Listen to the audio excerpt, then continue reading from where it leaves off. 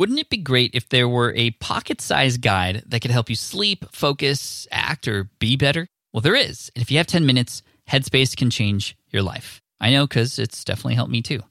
Headspace is your daily dose of mindfulness in the form of guided meditations in an easy-to-use app. Headspace is the only meditation app advancing the field of mindfulness and meditation through clinically validated research. So whatever the situation, Headspace can really help you feel better. If you're overwhelmed, Headspace has 3-minute SOS meditations for you. Need some help falling asleep? They can help you with wind-down sessions their members swear by. And for parents, Headspace even has stuff that you could do with your kids too. And their approach to mindfulness can help you reduce stress, improve sleep, boost focus, and increase your overall sense of well-being. Like I said, I use Headspace as well. I used to use it back in the day, then I got off of it for a while to use another tool. But then honestly, I came back to it and it's even better. The voicing, the meditation, it definitely, even just with 5 minutes a day, it really changes everything for me. It's backed by 25 published studies on its benefits, 600,000 5-star reviews, and over 60 million downloads. Incredible. So you deserve to feel happier, and Headspace is meditation made simple. So go to headspace.com/SPI. That's headspace.com/SPI for a free 1-month trial with access to Headspace's full library of meditations for every situation. This is the best deal offered right now. Head to headspace.com/SPI today. All right, you've all heard those stories of people who say they were in a band back in the day and then they made it. Well, that's exactly what we're talking about today, but not in the way that you think. Josh Hall was actually in a band, and as a result of being in the band, he made the right connections and was actually able to design something that changed the course of his life and the lives of several others too. Josh Hall today is a top website designer, somebody who now also teaches other people how to create their own website design business. And today he's going to talk about this journey from rock band to rockin' websites and helping other people too, and how he's balancing all this with family and using online courses and now even a membership to do such things. So make sure you stick around. This is a great one. I love that we're starting off the year with a success story from one of our own. Yes, a member of Team Flynn, a member of SPI Pro, in fact. I cannot wait for you to hear this story. Here we go.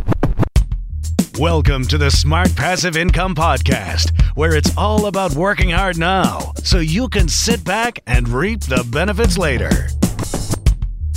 And now your host. He secretly wishes he was sponsored by 3M's Post-it Notes, Pat Flynn. What is up, everybody? Pat Flynn here, and welcome to session 456 of the Smart Passive Income Podcast. Really, really thankful you are joining me here today, and this is the second episode of 2021, and if you haven't heard last week's episode, I highly recommend after this episode going back and listening to that one with Rob Maurer from the Tesla Daily podcast. Incredible growth from what he's doing with YouTube and a podcast in combination with each other, and today we have a special guest, Josh Hall, one of our very own, who's here to share his story. But not only that, some really amazing advice to help us here at the start of the year, especially if you have goals to grow your business and even monetize your business this year too. So let's not wait any further. Here he is, Josh Hall from joshhall.co. Josh, welcome to the Smart Passive Income Podcast. Thank you so much for joining us today.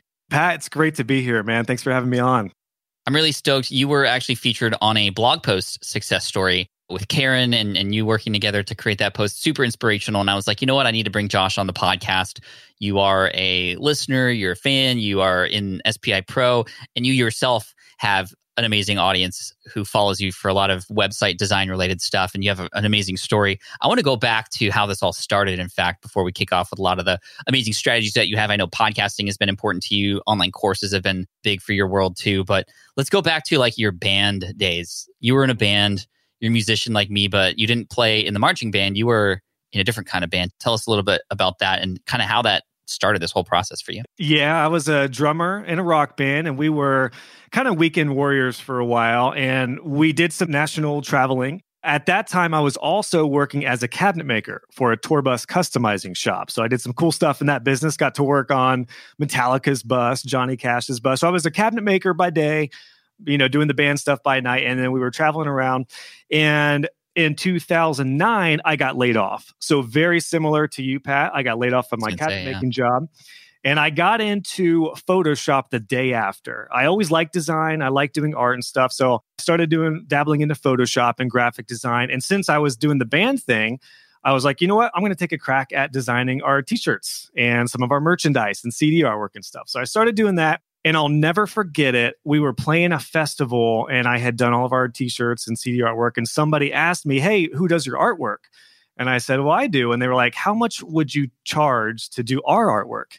And I was like, it was like the light bulb went off in my mind. I was like, what? I can actually get paid and do something that I really enjoy. So that's kind of the jettison of how this all started. And then to summarize the story, once the band time kind of wore down, I was helping out with a local church and they found out I did design and they were like, would you like to take our website over? And I was like, sure. I don't know anything about websites, but started dabbling into web design along with doing graphic design. And that's really how it all kind of started for me. That's really cool. When did it switch from just like dabbling to actually getting serious about it, turning it into a business? What kicked that off? It was a couple years in. So the church actually offered to send me to our community college so I could take some classes on web design. This was right before WordPress was getting really excited. So I was doing like custom code. I'm not going to bore your audience with the custom code language, but it was that kind of stuff. So I was dabbling my feet in there. And then my whole goal was to do it on the side and just do some side graphic design and web design work and then get a full-time job as like an agency designer. That was my goal. Mm-hmm. But I was working some side jobs. The band kind of, got to an end. And then I realized I was making enough money on the side that I was like, I think I could potentially do this full time. So I was doing like night school. And I think one year I made like 30 grand or something on the side. So I was like, you know what? If I could make that on the side, I think I could double that at least if I went full time. So it was about 2 years of dabbling, doing kind of freelance on the side. And that's when I went for it. So I really went for it in about 2012. How much of a conversation did you have with yourself about that decision to kind of go full time? Because I know a lot of people have a little bit of success and then it's like still grinding at them. I don't know if this is the right thing to do. This is not what I really thought I was going to do and it's risky. And how much of that conversation did you have? Or was it just, you know what, all in from the start? Yeah, that's a great question, Pat. I think for me, I'm fairly fine with risk. I've always been entrepreneurial. I've never been the typical 9-to-5 academic kind of guy. That's not my style. I would lose my mind working in a cubicle. So the entrepreneurial lifestyle just suits me.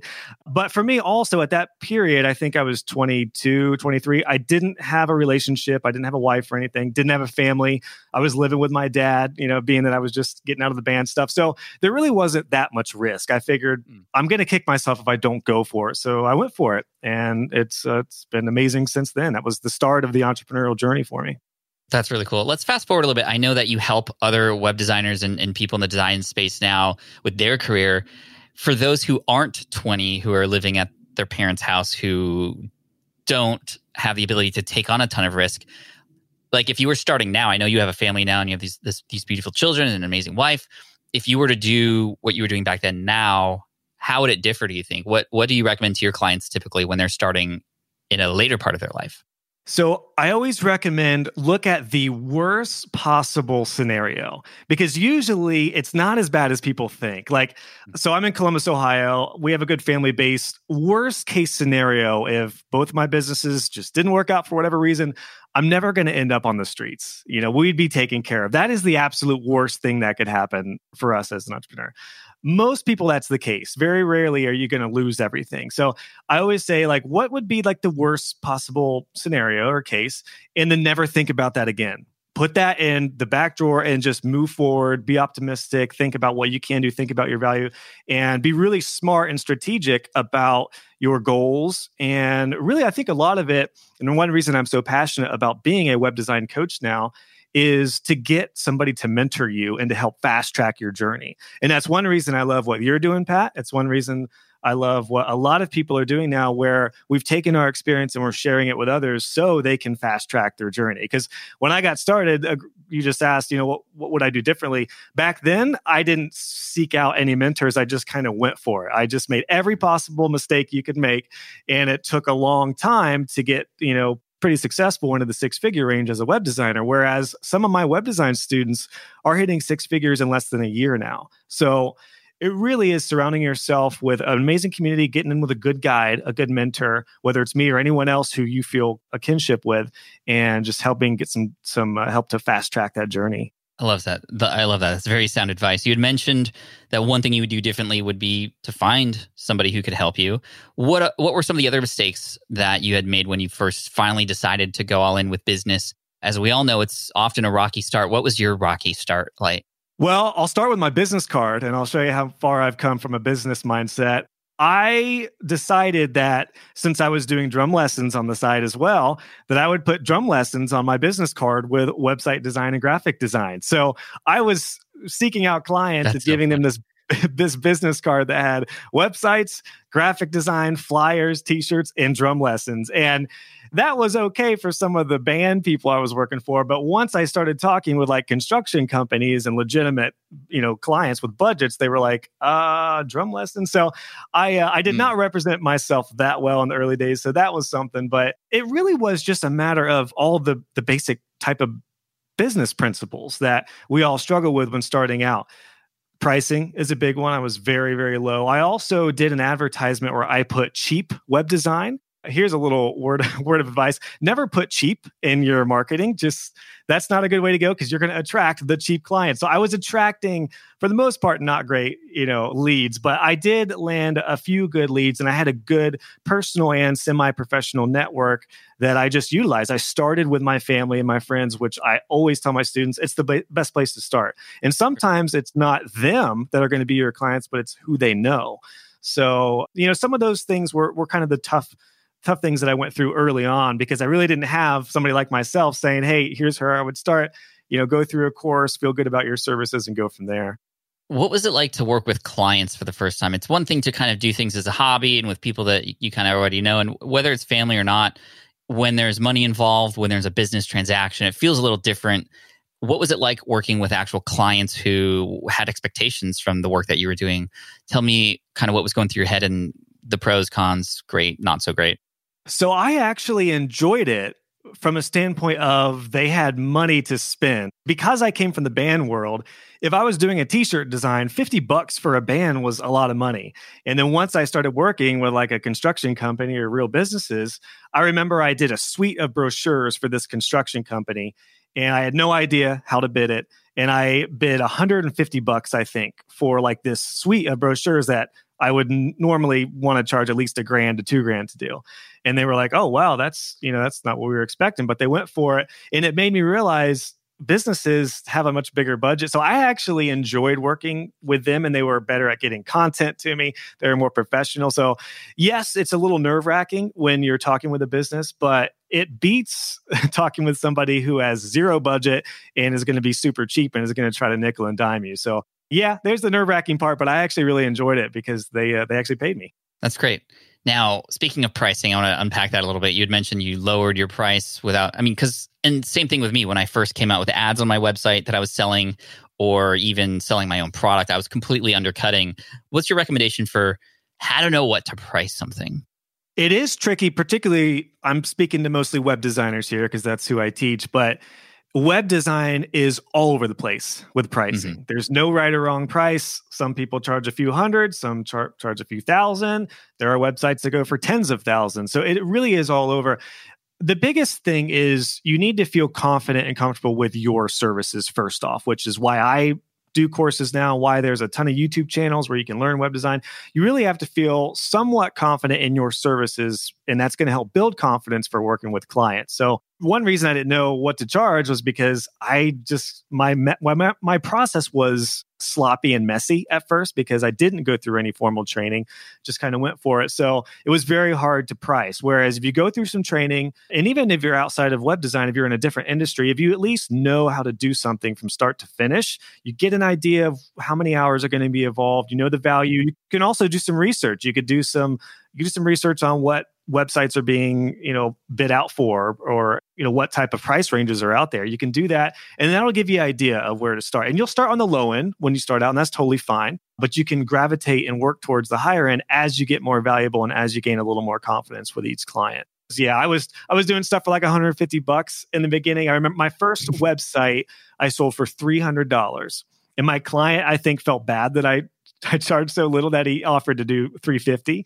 And yes, I did throw a logo in there for him. So I think that's where the $50 came from. But now, I wouldn't touch something like that for under $3,000. So although the value is different now, I know the industry, but yeah, hopefully some of those tips can translate to all industries, whether it's web design or photography or anything else. Yeah. Thank you for that. So you are a business owner now during this timeline, and you have clients coming in. And did it ever get to the point where you're just like, I can't take any more clients, or, I'm just so busy now, or how do I scale this thing? When was the first sort of like pivot point for you after kind of going down that route? Yeah, so I was a solopreneur, web design freelancer for about 6 years. And I started kind of dabbling out to some contractors and some friends who could help out with different areas. It was a good taste of being kind of a business owner. It helped shift my mindset. And then I think I was about 7 years in. I was already married at that time, so we were already into the six figures range, and I knew that I was taking on a lot, and I had to start getting some help. The thing is, though, I'm a big proponent of, if you want to stay a solopreneur, you can, especially in web design. You can do that for as long as you want to, but you are going to get to a place where at some point you can't do everything on your own. Some people want to scale faster. I was very content. I had a really good work-life balance. I controlled my day. I controlled my schedule. So I felt good as a solopreneur until I'll never forget it. I had, I think, 23 projects all by myself. And I was like, it was just like a wave. It was like a wave because my business was almost 100% referral based at that point. And it was just one of those where they all came in at the same time. Now, these weren't all big website jobs, but some of them were, and a lot of them were still jobs that were going to take 5-6 hours, something I would consider a project. And I was like, oh boy, I can't do it. I have to get some help. And we were also expecting our first daughter, who was going to be coming just a few months later. So I was like, I got to get some help immediately. Luckily, I was involved in a web design community that's amazing. I use, just for the techie people out there, I use the Divi theme for WordPress. They have an amazing online community. So I did some stuff in that community, and that kind of attracted some people who were interested in what I was doing. And that's how I ended up finding some really good subcontractors. And then I hired my first guy shortly before my daughter was born, and he was able to take a lot of the workload off for me. Nice. So hiring out some help, cloning yourself a little bit, that's amazing. And then now I know you're at a point where you have even more scalability through things like your courses. When did your courses come into play? How has that impacted your business? Yeah, so that really was the game changer for me. So at this time, I started scaling my business in the beginning of 2018. So not that long ago, just a couple of years ago, I really started scaling. And then what had happened was my first daughter was born. And this will transition to your question, Pat, with how courses came about. My first daughter was born, and we spent 56 days in the NICU, the newborn intensive care, when she was born. So it was a really trying time. And thank goodness I just hired Jonathan, my lead designer, to help with some of those projects. Because imagine if I didn't scale and had all those projects and go through this time. So we were essentially at the hospital, and I was working from a Panera right across the street. The cool thing that really helped us in that time was I had built a website maintenance plan, which was my only source of recurring income. So while it was really hard to work, my creativity was zapped because we were in the hospital all day. I still had some recurring income with our website maintenance plan, which is where we take care of our clients' website updates, backups, reporting, and all that stuff. And once we got out of the hospital and we got settled in, I thought, you know what, if I were to do a course, because I had already started training some people at this point. I had started joshhall.co. I'd started doing tutorials. I was originally going to do like plugins and themes and a whole different career path, but I've always liked teaching, and somebody was asking me about training, like some courses. And I thought, you know what, maybe I will do a course. Maybe I'll just give it a go. I'll try it out. And the question was, what type of course do I want to do first? Do I want to do a how to build a website? Normally, I would start there, but because I was so passionate about how our website maintenance plan helped my family through that time, and it covered our expenses, it covered our living expenses through the hospital time, I decided, you know what, I'm going to do a course on that because I've got it working. It was so personal to me with how it helped our business. I was like, I want to help other web designers learn how to build this, not only for situations like that, but just for recurring income. Web design, and just like a lot of industries, are very feast and famine. So wanted to do that, launched my first course in the fall of 2018. And man, that's when it all changed for me, Pat, right there. Tell me about the course launch. How did you get the word out there? What happened when you pressed go on that sales process? Yeah. So like I mentioned, I had already started building as an authority in this realm of the Divi theme and WordPress. And I had become a blog author for a couple prominent sites. And so I already started building some authority. So there was some awareness about me and what I was doing. So when I launched my course, I already had a good start of an audience. So it wasn't like I launched a course and had to build an audience. I already had an audience built, and I was producing free tutorials, and like all my stuff was free. It was actually a very costly venture for about the first year, this brand of joshhall.co, because I didn't have anything to sell when I was just pumping out free stuff, but it did build my audience. So when I launched my first course, they knew about it. And I think I had 82 or 83 people enroll at first. And it just blew my mind because the course was $297. I think I did the pre-order for $197. And that income, $197 times 83 kind of shocked me and blew my mind about, I worked my butt off. Don't get me wrong. Courses, as you know, Pat, are a lot of work, but for sure. It just, it beat the service work. I love my clients, but it planted the seed and gave me an itch to be like, you know what? I want to do more of these because this was freaking awesome. So I did the first course, and then I dove right into doing more courses. That's where it all started here. That's awesome. Congratulations on that. And I think that the question then becomes, well, how do you then balance the online course stuff, which kind of removes yourself from the process of teaching? You've taught, obviously, and people can get access to the course. But then were you still doing client work on the side, or did that eventually sort of like go away? Or do you still do it? So yeah, long story short, when I started doing courses, I was still running my web design business. Luckily, I had a full-time freelancer doing design, and I had some other subcontractors. So they were doing the bulk of the kind of in the business work, like working with clients and doing the design. Although I was still doing all of the proposals, invoicing, and some of that kind of stuff. So I was still kind of the project manager running the show, and I was doing courses basically part-time. So after that first course launched with a big success, I started getting life-changing testimonials coming in. I decided to launch a second course. So I built my second course out. And then once I had that second course out, I was spending probably about half and half, like half time on the web design agency, half my time in the courses. The cool thing about that resonated with students is that they were learning from somebody who was actively in the business. So like I was literally working with clients and then turning it right around and making it course content. So I did a couple courses. It made up like half my income for the year, just a couple courses. So I was like, all right, I'm going ham on this thing. And then we kicked off 2019, and I went like on a tear with courses. I built courses every couple weeks and started building out kind of a suite of web design courses. Some topics were evergreen that were like just general business kind of stuff.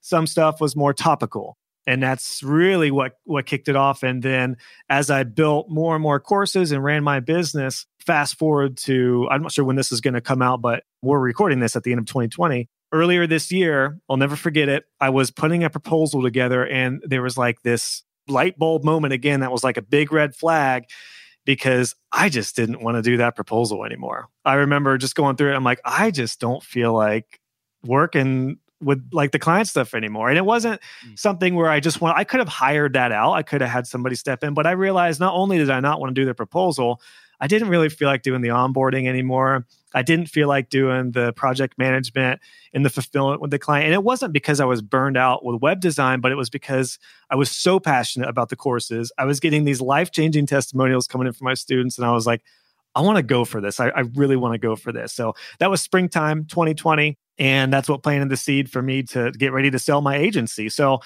also, I should mention too, obviously, we know what happened in the spring of 2020. COVID hit, and I saw a huge influx of people asking about my courses because there were people getting laid off left and right and they couldn't work.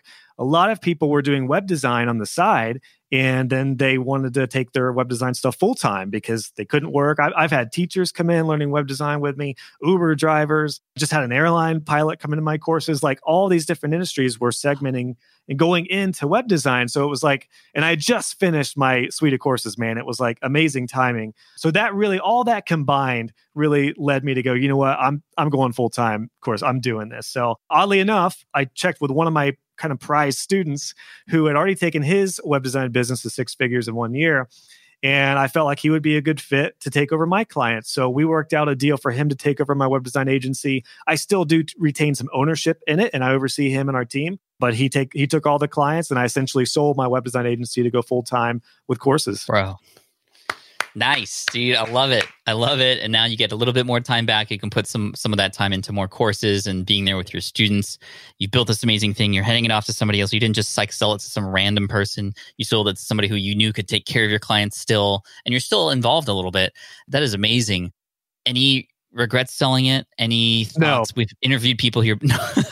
Just legit. Not No, any, like that was my no. baby. I started it, but No regrets whatsoever. Now, I will say, I wasn't burned out from web design. It wasn't an easy decision because I really, really loved my clients. My clients were near and dear to me. A lot of them I had been working on their sites for years. I mean, some of my clients date back to like 2011. So I was like their guy. So I'm condensing a very, very in-depth story with selling my agency because there was a whole process to that. I did a podcast episode on my podcast about how I sold it. And I actually brought my CEO, Eric, in to get his perspective on it. And it was a lot of work. It was a lot of work. It was big and it was not easy. I'll never forget the day we made the deal and I was getting ready to send out emails to clients personally, like all of our top A and B clients. My fingers were shaking because I was like, this is huge. This is a huge moment.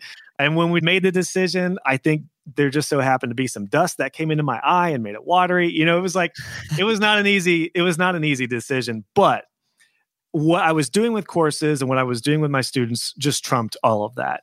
And I love teaching. I don't feel like I'm working when I'm teaching. I love podcasting now, which I'm happy to talk about what I've learned with podcasting. So it was just huge. It was a huge game-changing time for me. And a really cool thing was I was very careful, like you said, about who was going to take over my clients. I wanted somebody who not only had the like mindset that I did, but I wanted somebody who was really good at communication and somebody who I felt really comfortable to take care, because they were my clients. It is my baby. That business was my baby, like you said. So I felt like he was going to be a really good fit. And the extra cool thing about that was because he was a student, he designed like me. He went through all of my courses, knew my processes. We used all the same tools. So he was kind of like a mini me. And I was able to transfer the clients, and it wasn't like they were getting all new tools and everything. It was so in a weird way, doing courses really was like a standard operating procedure for me in a lot of ways.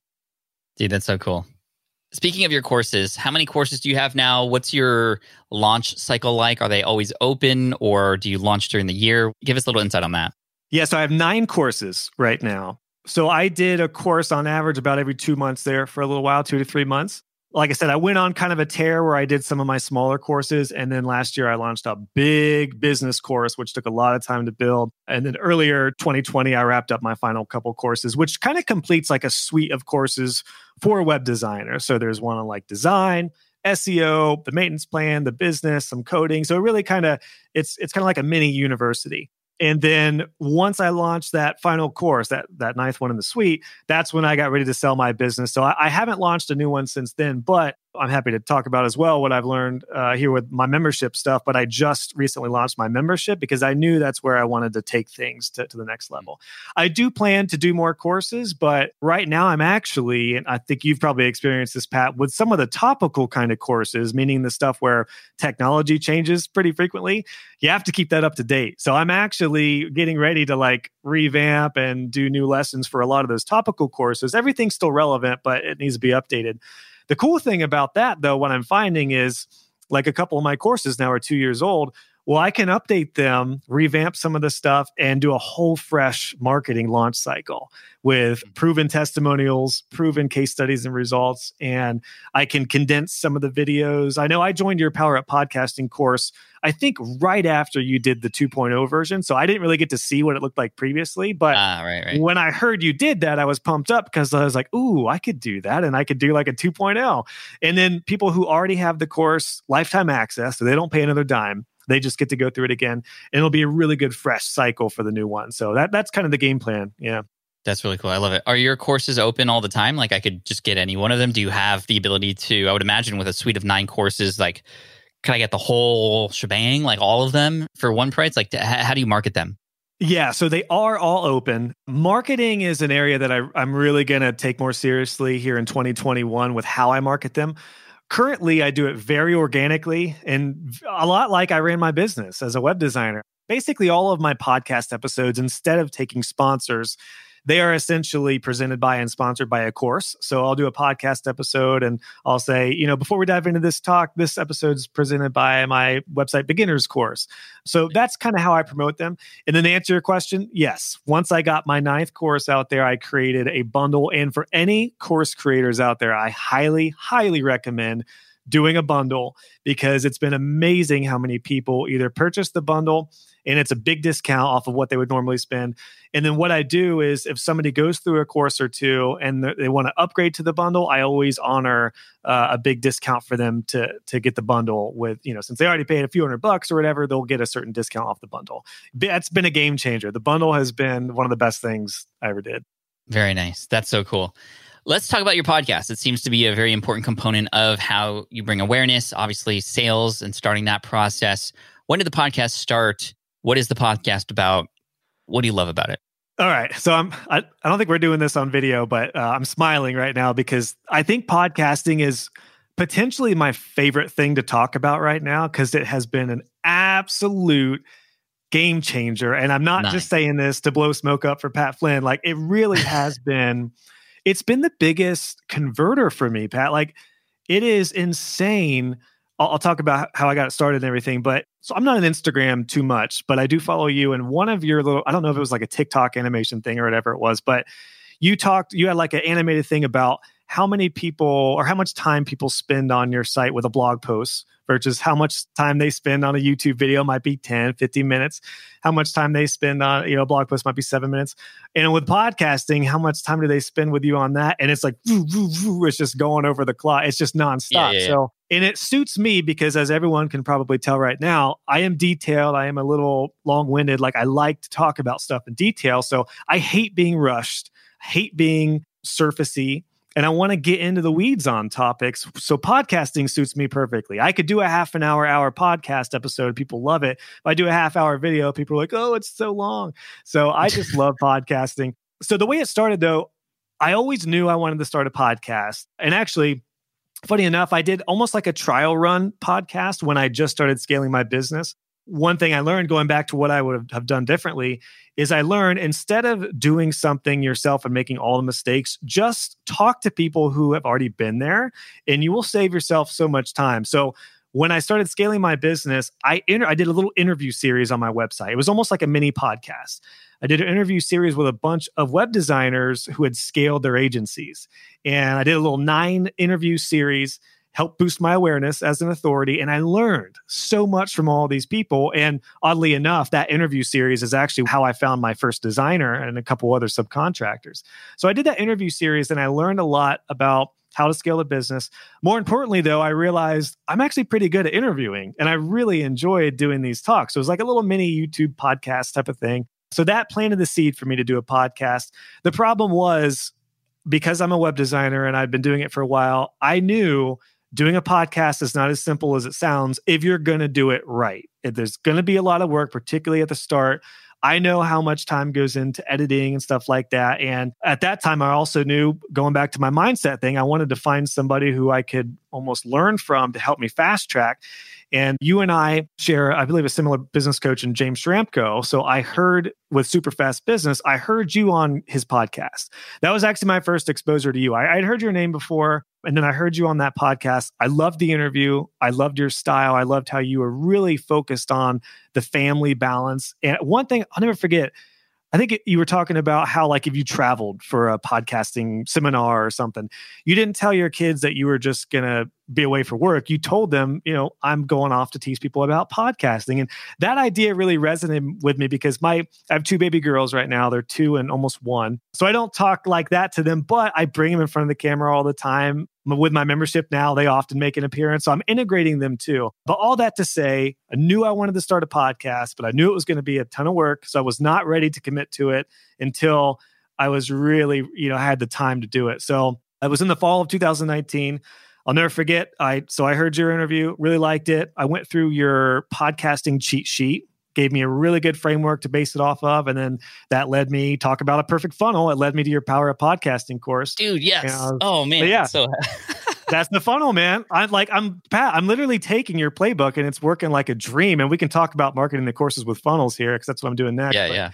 But yeah, I went through your funnel and I felt really good about it. And I started the Power of Podcasting course on September 30th, 2019. I had 3 episodes launched, ready to go on all the platforms on October 24th. So now I realize not even a month. Now I bear in mind too, I'm a tech savvy dude. I was a web designer. I already had my website. I already had a mic because I was doing videos and stuff. So there was the tech aspect that I didn't need to worry about. And to be honest, I kind of, the Power Podcasting course for me at that time was an investment. And I was like, do I need a course? I could figure it out. I can figure out the tech and stuff. But what I really needed help with was the nitty gritty of podcasting itself and the structure. And one thing you talk about in the course, I hope I can mention it here without giving too much away, which is absolute You can talk gold. about the course as much as you want, Josh. All right, Thank you so much for this. So I was just going to launch with 1 episode. And then one thing that you said that was like, ding, again, was make it like a concert. If a band comes out and does 1 song and then they go home, the whole crowd's like, what? That was it?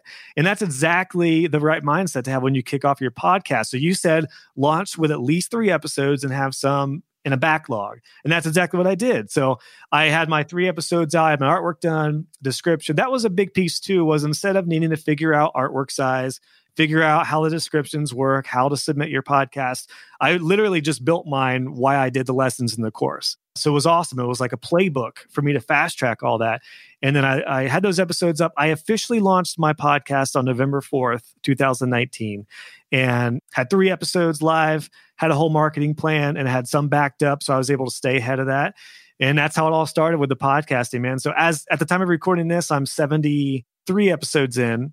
And it's been like the top converter for me. Like every student, I swear, every student that goes through my web design course bundle and my top tier courses, and now my membership, which I'm happy to talk about, every one of them mentions the podcast. It brings in a whole new audience compared to my YouTube. Right? Yeah. So like my YouTube videos bring in great people, but it's mainly people that are just starting out in web design. They're not ready to invest in a business course. They're just learning website stuff. So I'm catering my content to people who are just learning web design, and then people who are learning web design, but then they're serious about a business. Like they want to work for themselves. They want to work when and where they want. They want to build their business. And the podcast has brought those people to me, the business-minded, serious professionals, and just great people. Like people in the podcast realm are just cool. Like I'm sure you've experienced, right? Like you've experienced this with everyone you interview. They're just cool. Like I just interviewed John Voyne, who's a member of SPI Pro as well, and he's a big fan of yours. I just had him on. It was just a cool dude. Like it's amazing. Whenever somebody comes to the podcast, I know more than likely they're going to be a cool guy or cool gal. That's cool. Well, thank you for that, and just sharing your thoughts on Power Up Podcasting. And obviously, we have that available at poweruppodcasting.com for anybody who wants to check that out. And we'll put links in the show notes and everything. I do want to talk really quick before we get into the membership, because it's interesting. We're on very similar paths in a sense, like doing a lot of the same kind of things. And now you've just come out recently with a membership. I want to see how that sort of is an add-on, or how you sort of interplay with your courses and what that's done for you. But I have a very specific question about the podcast. And I'm going to take this clip, I'm going to take your answer, and I'm going to just share it with everybody who asks the same question. And that's this. What in the world do you talk about in a podcast about something so visual? What would even be good content on something like that? We have photographers, we have people who are web designers, other people in visual niches who are just like, I don't know if a podcast makes sense for me, because you kind of have to see the thing for value to be there. But obviously that's not true. Yeah, totally agree. So my podcast is about design, but also the biz. I probably talk about business stuff more than design. However, in regards to web design, I talk a lot about conversion-based stuff. So you don't necessarily need to see it to hear about how designs can convert, whether it's having a strong call to action, knowing the demographic of a website. Something you've talked about, Pat, that I've totally ripped off from you and fed it to my students, and they think I'm awesome, is the idea of when you have like a newsletter sign up, instead of having name, email, sign up, I totally ripped this off from you, talking about have a button to get a quick win first, then bring them to the form where they give you their name and email or phone or whatever, because it's a lot like dating. I think you talked about this. Like when I met my wife, I talked to her. We made small talk before I asked for her number. She used to work at Panera. She was a catering coordinator. I did a lot of meetings there. thought she was pretty cute. So long story short, I ended up getting her number over the counter in front of a lot of people. So it could have been a little embarrassing had she said no, but cool. We had already made like small talk before that, before I asked for her details. If I was just some random guy that said, hey, can I have your name and your number? No, absolutely not. Right. But, we had kind of established a relationship, and then I asked for her number. So I take the same principle and I'm implementing that with all of our sites with like a call to action. So don't just have name, email, and all that stuff there. Get a quick win, get somebody to know you first, and then they'll be much more apt to sign up. So, I hope that's a good example of a way to I could talk about it visually, but those kind of conversion-based stuff, at least in web design, is huge, and it translates to how you would do things visually. That's perfect. Thank you. I think just hearing examples like that makes sense. Thank you for that story, by the way. I can just imagine somebody going to Panera and being like, can I get the salad with the Greek goddess dressing and your number? And your number. Oh, yeah. I'll take the pick 2 and a date tonight. Yeah. Yes. Yeah. Pick 2, the food and you. Let's go. Yeah. Anyway, thank you for that. I'm going to use that answer many times because it's just very obvious to me and to you, but to others, it's just like, no, that's impossible. But there are ways to do it correctly. So let's finish off this conversation talking about your membership. When did this come into play? Why did it come into play? What's it doing for you? Yeah, so the membership is brand new at this point. And what I found, and I think you guys have probably found this as well with SPI Pro, because I'm a member in that, your guys' membership, is the courses were amazing and life-changing stories, amazing stuff. But there was one big problem with courses. And for anyone who's doing courses, I would definitely listen to this because this is huge. The problem with courses is that it is not recurring income.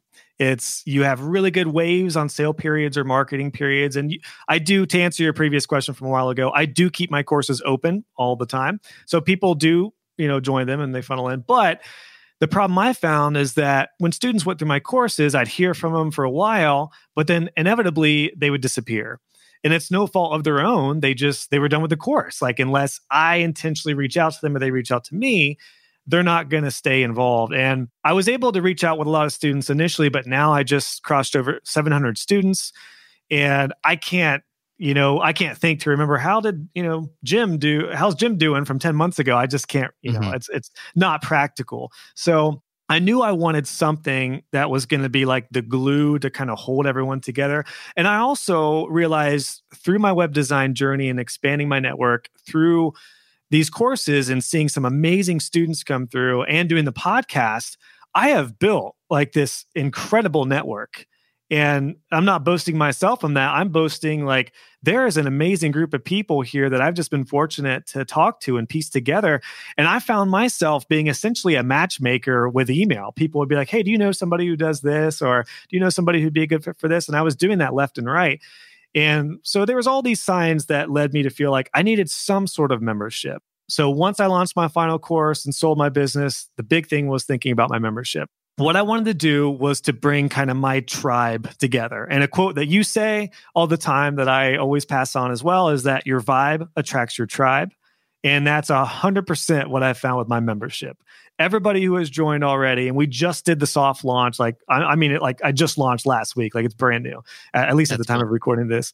So brand new, keeping it small, quality over quantity. But the people in there are like-minded. They've all primarily been through my courses. They all have they're on the same wavelength of being helpful, being generous, and being serious about their business. So I knew I wanted to bring everyone together, and the membership was the perfect way to do that. It was also a great way. It was kind of again, the glue to hold all of the other stuff in and around the courses. So, with web design, it's a really complex type of industry that's changing a lot. So there is all these little things like advanced stuff with Google Analytics, with advanced stuff with email delivery, stuff that I didn't really cover in any of my courses, they just didn't lend themselves to those courses. But the membership is a great place to do additional trainings and workshops that will be a perfect complement to those. So I imagine you'll probably ask this, but my courses are separate. The membership is not access to the courses. The membership is community, networking. I do weekly Q&As, a monthly training, and in the monthly training, I'm also bringing in experts to talk more about certain subjects. Like we've got one coming up on SEO. Next month, I'm doing a training on how to get better in front of camera because a lot of my students are wanting to implement video in their marketing, but all web designers are terrified to get in front of the camera. So I just want to pass on what I've learned about that. So, there's all these like secondary and tertiary type of trainings that are a perfect fit for the membership. And then members will get access to me as well. That's the other big piece is I'm realizing I'm already to the point where I can't get back to every email just about. And the way I'm communicating, I'm sure you've seen this, Pat, like the way I'm communicating with all my students is extremely messy until opening the membership because it's Facebook Messenger, it's email, it's YouTube comment. There's like all these different places I'm getting hit from left and right. And I should say too, I run a web designer Facebook group that's really big, 22,000 people now. So I'm getting, pinged in that. But just as an aside, there's a big difference between a free Facebook group and a membership. The Facebook group, you just never know. I mean, I've tried to build the best community there as possible, but it's a free group. 22,000 people, you don't know what kind of answer you're going to get if you post something. So, whereas the membership, it's going to be quality. So, I kind of took us on some tangents there, but hopefully that was a good look as to why. Yeah. Yeah, no, that's fantastic. I think it's very smart. Obviously, we've done the same thing with SPI Pro. Thank you for being a member and big shout out to all the pros that are out there. If you want to learn more about that, smartpassiveincome.com/pro. Before I forget, Josh, where can people see all this stuff, get all this stuff? Obviously, we'll have links in the show notes, but is it just joshhall.co to get all the things that you're talking about? Yep, joshhall.co. That's CO. Link to courses if you just want to check them out just to see how I do it. My podcast is there if you want to get a feel for that. Yep, everything is there. Everything on my YouTube channel and all my tutorials still funnel back to my site. So there's another SEO tip for everybody. Put all your content, put it on the site. Make your website the most important hub for sure. Yes, exactly. When it comes to the membership, what were your thoughts on price point? I know that's a big thing that we had discussed internally in our team for quite a while. How much are we asking people to pay monthly and or annually? Where was your decision put at? Yeah, that was a painstaking decision because web designers, for the people who are just starting their journey, it's likely they're making 5 to 10 grand, maybe probably less than that. So the membership may not be the best fit until they're at least over the 10 grand mark, although they still can. But I don't want it to be a burden on people. I want people to be able to invest confidently in it. But there's people I'm coaching who are doing 50 to 6 figures and growing a 6-figure business. So I wanted to try to have a happy medium. So what I ended up landing on, originally I was going to do tiers. I was going to do a lower tier that had access to the membership, but not access to me. I was going to do a middle range tier that had access to the membership and a messaging thread with me. Then I was going to do a higher intensive coaching tier. What I decided to launch with, mainly for my sanity, was the middle tier, which was $99 a month and then $9.99 a year. So I think SPI Pro at the time of recording this, I think is $499 a year. So basically just double that, mainly because it's still access to me. Like I'm the one running the membership. I don't have a team doing it yet. I also don't want it to be that big, quite frankly. We're at the time of recording this, we're at 50 members. Once we get to 100, I feel like I'm going to have to really start changing how I run it, get some help. So I didn't want it to be too big. I wanted it to be, again, quality over quantity. I felt like that was a decent price point to where it would weed out some of the people who are not ready for that kind of thing. But again, I have a free web design group they can join. And 95% of my content is free. So I still feel like I'm doing a fine service for everyone who wants to pick off the free stuff. So that was the price point. And I decided I'm just going to launch with my middle tier. Maybe I'll open up a lower tier one day. I'm hesitant towards doing that. I will definitely eventually do more intensive coaching. But right now, I really like the work-life balance I've struck. I've got a family. Like I mentioned, I've got 2 little girls. I personally don't work more than 35 hours a week on average. I really like doing work segments. And we're recording this on a Friday afternoon for me. This morning, took my girls to swim lessons. And we have these things where I kind of work around the lifestyle I want.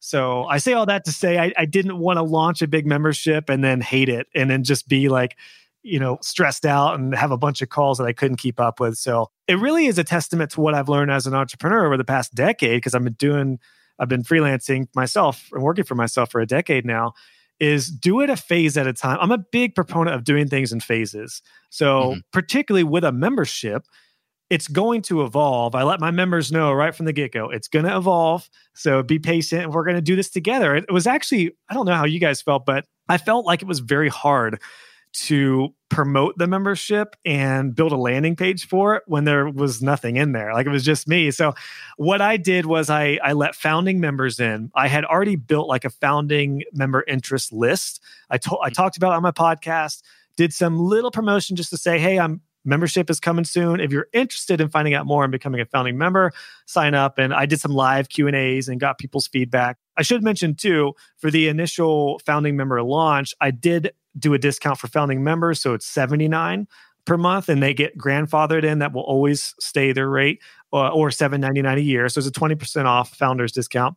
And that's everyone in the club right now. And the really cool thing is like the founding members, not only are they loving it, but they are like the best of the best. It's just, what's really cool for me, I think for anyone who does courses and content creation is considering some sort of membership, is I've got all these people, like I mentioned, these different networks. Now I see them together. So I had this one student who I loved talking to, and I knew she'd be a great fit with this other student. Well, now in the membership, they're talking together and they're partnering on stuff and they're helping each other out. And it's just the coolest thing in the world. So I mean, I'm just getting my feet wet with it, but it is awesome. And I do want to say I am completely, again, using the SPI and Pat Flynn playbook.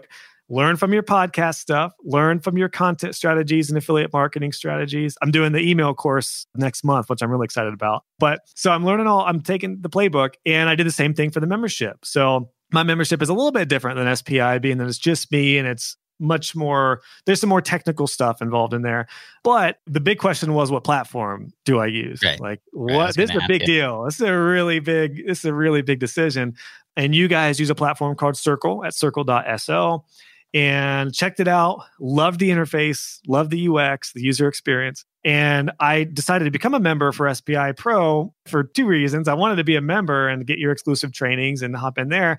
But I also wanted to see like what's working. That way I can use it for my community. So love it. And going back to what I did originally with the interview series I did with web designers, since I'm all about doing some R&D, some research and development, and sharing it with other people, I interviewed your senior content manager, Karen, and I had her on my podcast. So she wrote the story for me on the SPI blog, and I just really enjoyed talking with her. And I said, Karen, would you be interested in coming on my podcast and sharing what you've learned about membership stuff? Because a lot of my web design students build membership sites out for clients. So again, multi-purposing, killing two birds with one stone kind of thing. So I interviewed her, learned a lot.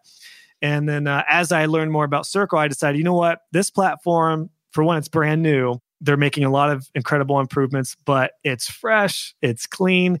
You've talked about it before, Pat. It's kind of like a mix between Facebook and Slack and a little bit of LinkedIn, maybe like all together, which is great because I'm getting a little tired of social media, particularly being that we're just out of, election, political time. It's very hard with free Facebook groups to be focused when there's just so much outside distraction on Facebook. So true. Not even just that, not even the polarizing stuff, but even just ads for products, or you saw your mother-in-law did something. And you're like, well, you're going to get distracted. So with a membership, you're there for that. So I think I've already had a lot of students and members say, I feel like I'm on Facebook less and I just feel more balanced and I like being here. So I heard the same thing too, which is really nice.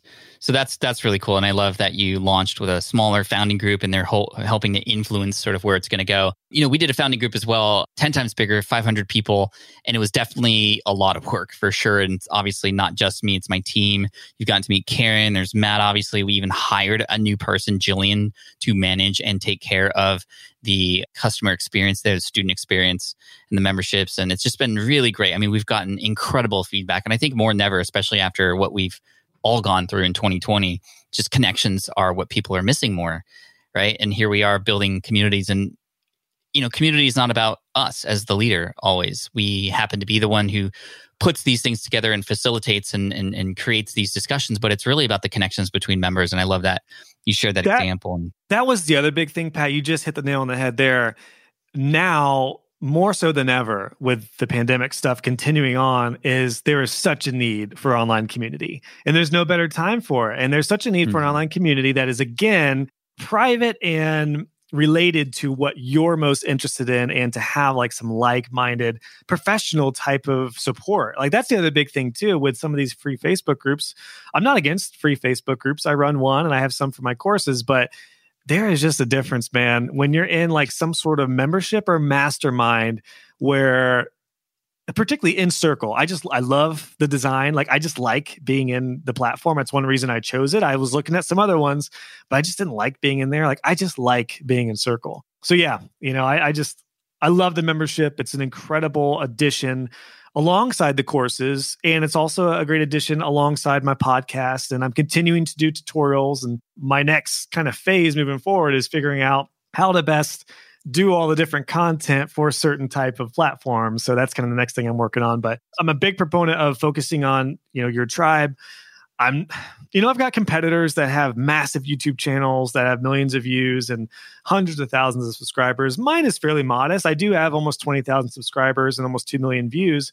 But compared to some of my competitors, that's nothing. But I'm running a really healthy 6-figure business now with a core group of tribe people. And I'm balanced. I don't feel scattered. I don't feel overwhelmed. And I'm able to keep it much more personal and relatable. So I like the less is more mentality. I've got it right here. I'm reading a book called Company of One, which I would had Paul on the recommend. show before. Okay, Paul. Yeah. Great book. Yeah. Great. I think entrepreneurship, the industry in general, I feel like is shifting more towards folks like yourself, Pat, who are encouraging those who don't want a big, stressful business. Bigger is not always better. And I think I'm a prime example of how you can focus on like a small group of people. Like how many people are learning web design? Hundreds of thousands, millions. But I've got 700 in my courses and just 50 in my membership. And it's awesome. And so I'm making a really good impact with a small group. And I like that. I just, I think it's a great way to go. You can find your tribe. You can find people that resonate with you and your brand, and you don't need hundreds of thousands of what's the, is it 1,000 True Fans? Is that, I haven't read that yet, but you mentioned it. So yeah, I want to read through that because just from hearing you and a couple other colleagues talk about that, I'm like, yes, that's exactly what I'm talking about. So yeah, quality over quantity. Yeah. Dude, Josh, thank you so much. Definitely check out 1,000 True Fans. That's what inspired my book, Super Fans. And it's something that I think would be very relevant for your clients and your students as well to inspire them. And like you said, you don't need a blockbuster hit. You don't need millions of views, millions of subscribers. You just need that core group. And, you're not even at 1,000 and you're doing well and you have a 6-figure business. That's just incredible. Can I say something real quick too, Pat, on that idea of smaller versus like the bigger scale? Yeah, please. It doesn't just apply to course creators or coaches or member stuff. I tell this to my students who are web designers. You don't need to keep on hustling and killing yourself to land a new client every day or every week. You could focus on a couple dozen clients and bring that to 6 figures if you provide enough value. That's what I experienced in web design. I was able to take it to 6 figures with, I think, 40 some clients. And you can absolutely do that. The same can be true for photographers or coaches or yoga studios or any other type of industry. If you focus on your people and don't be a cable company, meaning don't give all your best deals to new people and then jack up their prices a year later.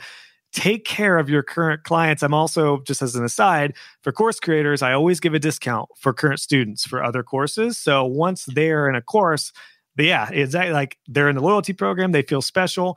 Take care of those current people. It will take so much stress off needing to feel like you need to constantly hustle and sell when you have a good group of people and you focus on them.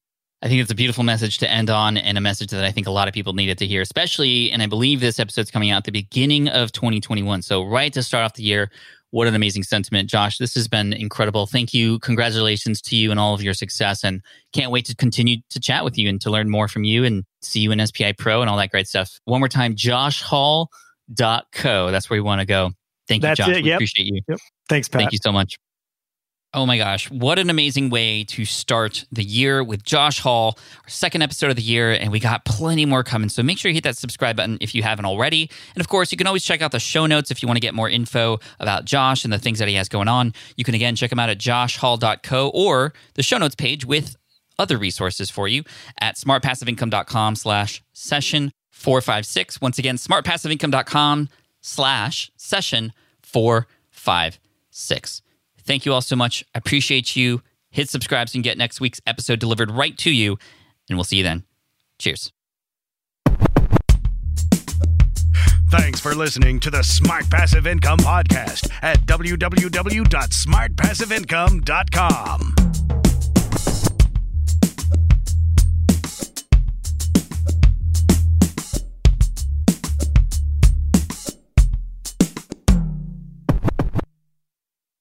So podcasting is obviously a big deal here at SPI, and today I'm so excited to tell you about our newest podcast. Yes, a brand new podcast called Flops. Flops is all about exploring, celebrating, and normalizing failure in the entrepreneurial journey. Every entrepreneur experiences failure at some point, so I love that we're just facing it head on here. And the show is hosted by two members of the team, Karen and Ray, and in it they talk to entrepreneurs who have had stumbles, setbacks, and flat-out failures.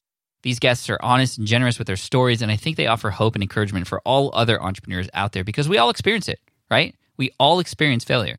For example, in the first episode, Ray talks to John, who got caught up in a Ponzi scheme. It's a story with twists and turns that will keep you hooked. It's a great story. I highly recommend you check it out. But one thing I love about Flops is that it doesn't dwell on the failure, and it always finds a bright side. I really love it, and I think you will too. So the first season of Flops has already started with new episodes dropping on Wednesdays. You can find it on Apple Podcasts, Spotify, wherever you listen to podcasts. You can also listen at smartpassiveincome.com/flops. Again, that's smartpassiveincome.com/flops. I hope you enjoy it.